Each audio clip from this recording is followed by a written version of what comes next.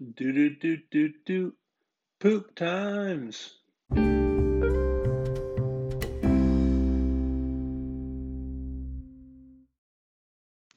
What up, everybody? It's your boy Chris, manager and owner of Joe Burrow Tiger King and host of the Panther Optional Dynasty Football Poop Times podcast. Back at you with another week. I know it's been a little hit or miss these past few weeks, but things have been a little hectic in life. So I'm back here to talk some shit about what's been going on in the Fantasy Football League and about the playoffs, where we're at, where we're going. First things first, I want to talk about Beer Bitch Watch. Obviously it's down to me and D Speed. Like we're in the playoffs, we're in the beer bitch toilet bowl battle for number one pick, battle for the privilege of serving this incredible fantasy football team or fantasy football league beers over the course of a weekend. So I think that, looking at the projections, and we'll get into this a little bit more going forward or later in the episode, looking at the projections, I'm projected to win 141.15 to 133.6, but he's playing Aaron Jones and Tyreek Hill, who in the past Aaron Jones has gone off against me for 35, and Tyreek Hill had 57 points against me a couple weeks ago. So I just can't be certain what's going to happen in that. I'm about to talk about that a little bit more later in the episode. Um, as for the Jameis watch, I'm just going to retire that segment. I don't think Jameis is ever coming back. Instead, I would like to continue to talk about things that I find interesting in the league. And the biggest story this week, I think, was Jalen Hurts' phenomenal performance, both from a fantasy perspective and from a just eye test perspective. He looked very good. He was a natural born leader out there. He put up 18.28 points. And that's what I think that was Miles Sanders said, that it was nice to have a leader on the team again. And, when you got your star running back saying shit like that, it just doesn't bode well for the return of Carson Wentz. So, uh, I don't know what's going to happen there with him, but Jalen Hurts looks like he was a pretty good pickup for me in the draft, and then an unfortunate trade to Rye, who then gave him up for a fifth round pick to Jaron. So, yeah, that's where we're at that one.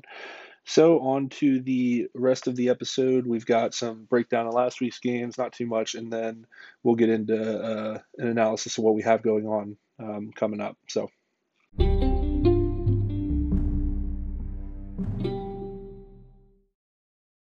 okay, let's get into what happened in week 14 in the first round of the Panther Optional Playoffs, where we have both Jaron and Rye with first round buys. As everybody remembers, Rye kind of snuck in there with the first round buy when he, in week 13, beat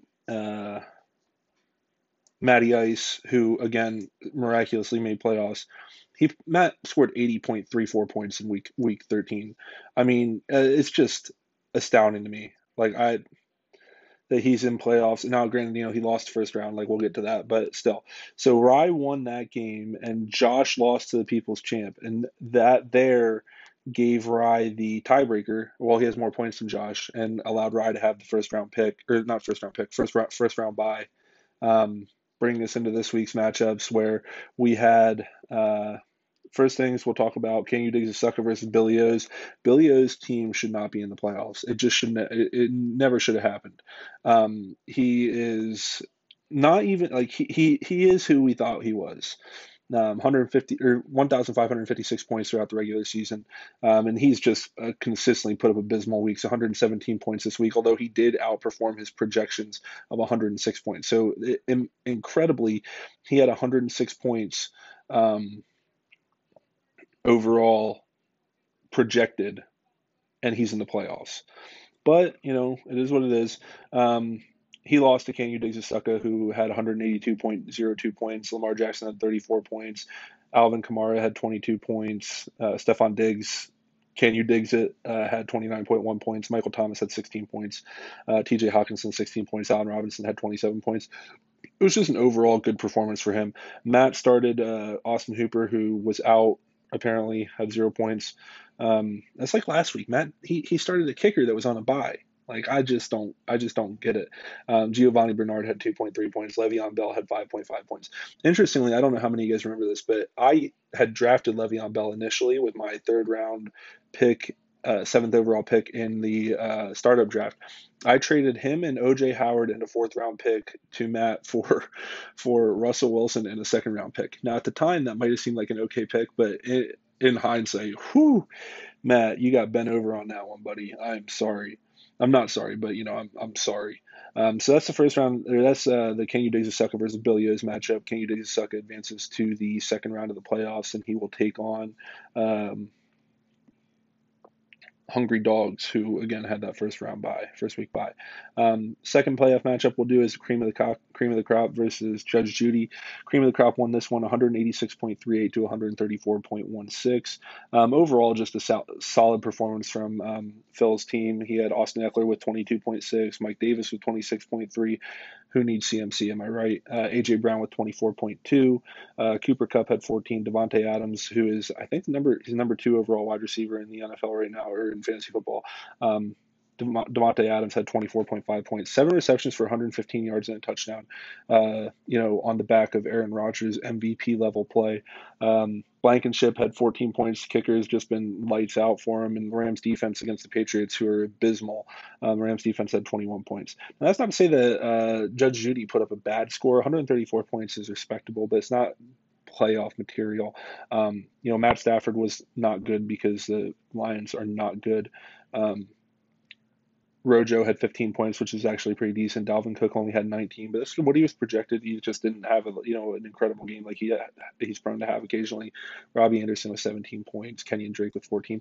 It's the rest of his team that struggled. Oh, and the Washington football team had 25 points on defense against the San Francisco 49ers, which is incredible.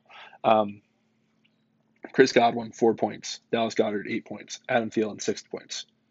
You're not going to win games with those types of performances. So Phil moves on to the second round of the playoffs. He takes on Jaron. And E will play Matty Ice for fifth place. My hopes are that Rye loses. So let's look at Ryan and Josh first. Ryan and Josh are playing against each other this week. King Diggs Sucker versus Hungry Dogs. Hungry Dogs projected 141.77 points. King Diggs Sucker 156.37 points. I think Can Diggs Sucker comes away with this one. This is a good matchup. It's going to be interesting to see what happens. I have a feeling that Can Diggs Sucker is going to leave this one with the win, and I hope he does, because I hope Rye loses this week and next week. Make that first round pick better for me, bro. I don't want the second or the 8th or the 9th pick. I want the 6th pick. Give me that, okay? And I'll use it wisely. Thank you for that. So that's that matchup. Like I said, I think that we're going to see Kenny Diggs Sucker moving on to the championship matchup. As far as the cream of the crop versus the People's Champ, the 10-3 versus 8-5. So People's Champ is 10-3. They've had a remarkable turnaround season. Cream of the crop, defending champs. Things are starting to come together for him. He's 8-5, but it's not a bad 8-5. He's just he's been plagued by injuries. Christian McCaffrey's been out. He had issues with Miles Sanders. I think was down for a little bit. Gesicki's been hurt. James Conner's always hurt. Devontae Adams missed a few weeks. Austin Ekeler was out. He's got almost at full strength, and he's projected 170 points versus People's Champ's 151 points. People's Champ took a chance with Keenan Allen this week, who was listed as questionable. Likely he's going to have a rep limit. I don't know how smart of a move that was, but he's starting him. We'll see what happens. I think that the cream of the crop is going to come away with this one. I think that we're going to see the cream of the crop versus King Diggs Sucker in the championship. That's just my feelings. As for 5th place and 6th place, I think that obviously Billy O's is going to lose. I mean, I just can't see a world where he's projected 96 points. Like I don't even know if he's starting a full team. No, he's starting somebody who has COVID. Well, I guess he can always make changes, but his bench isn't much better than that player who's out with COVID. So anyways, I think that, if all things are where they're at right now, Billy is going to lose this one. He'll be 6th place. Slazzy will be 5th place. Now we'll talk about the toilet bowl from last week. Let's have a brief interlude.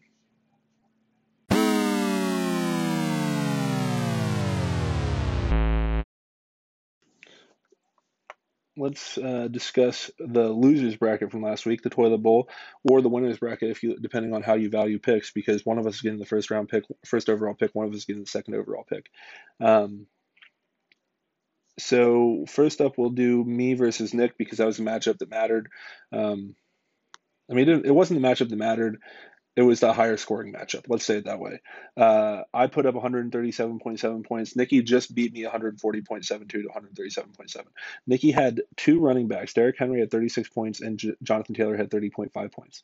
And he actually his wide receiver Devontae Parker didn't end up playing, or he played, but he was a goose egg. I think he got injured early on, so he had 0 points.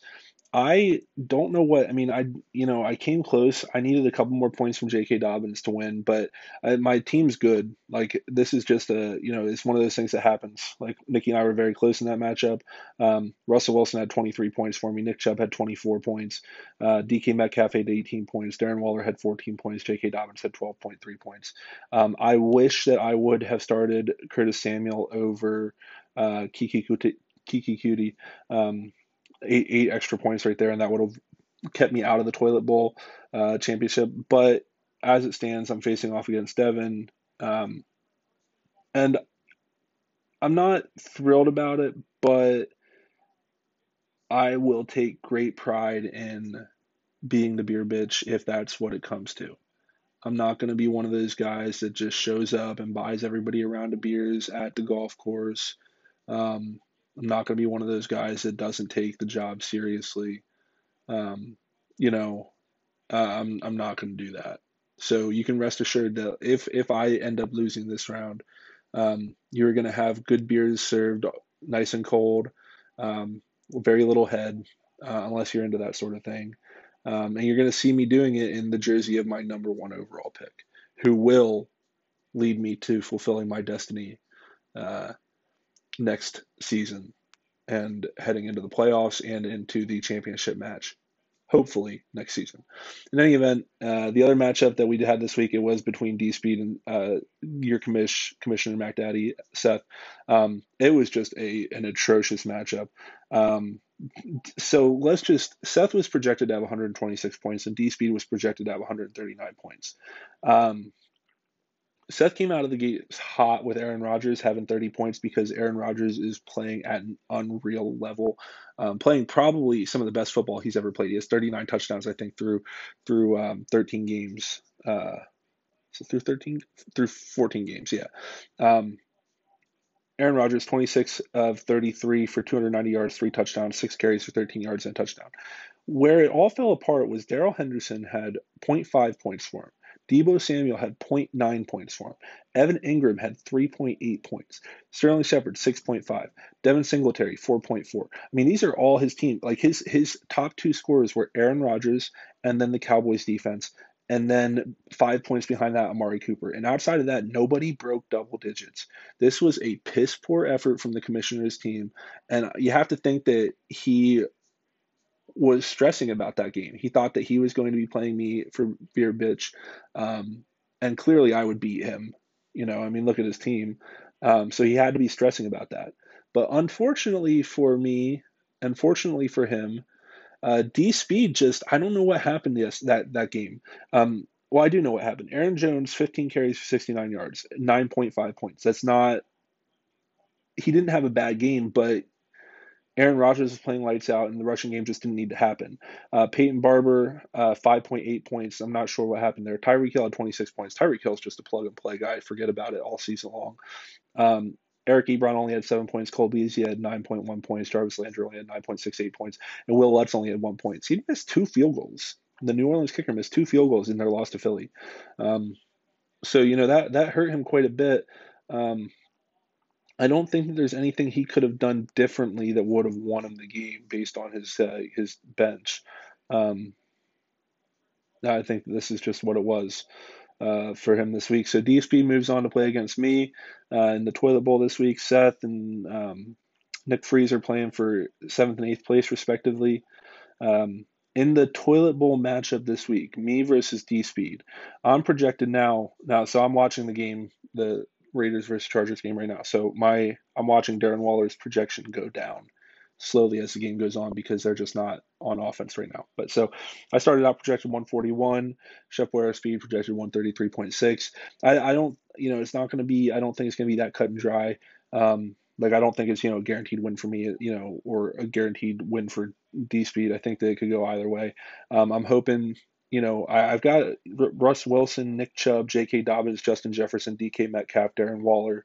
You say those names like that, and there's no reason that I shouldn't put up a fairly, impressive score. But at the same time, he's got Tyreek Hill, Aaron Jones, both liable to go off for huge games. Rob Gronkowski's had a couple big games.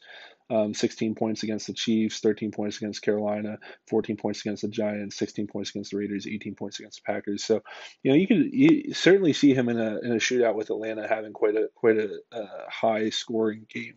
And Jarvis Landry's had a few big games too, and it's against the Giants. But the Giants defense has turned around recently, so I don't know. At the end of the day, I think that no matter what, while yes, I think that I will do a better job as Beer Bitch than D Speed. I think I'm built for this. I think no matter what, no matter which one of us is Beer Bitch, you will see a very high performing Beer Bitch. You will see somebody who takes pride in what they do, wants to do the best job that they can, isn't there to slack off. Um, so that's kind of where we're at with it. Um, nah, I'm here for it, guys. I'm ready. Let's do this thing. So there you have it. That is the playoff edition of the Panther Optional Poop Times Fantasy Football Podcast.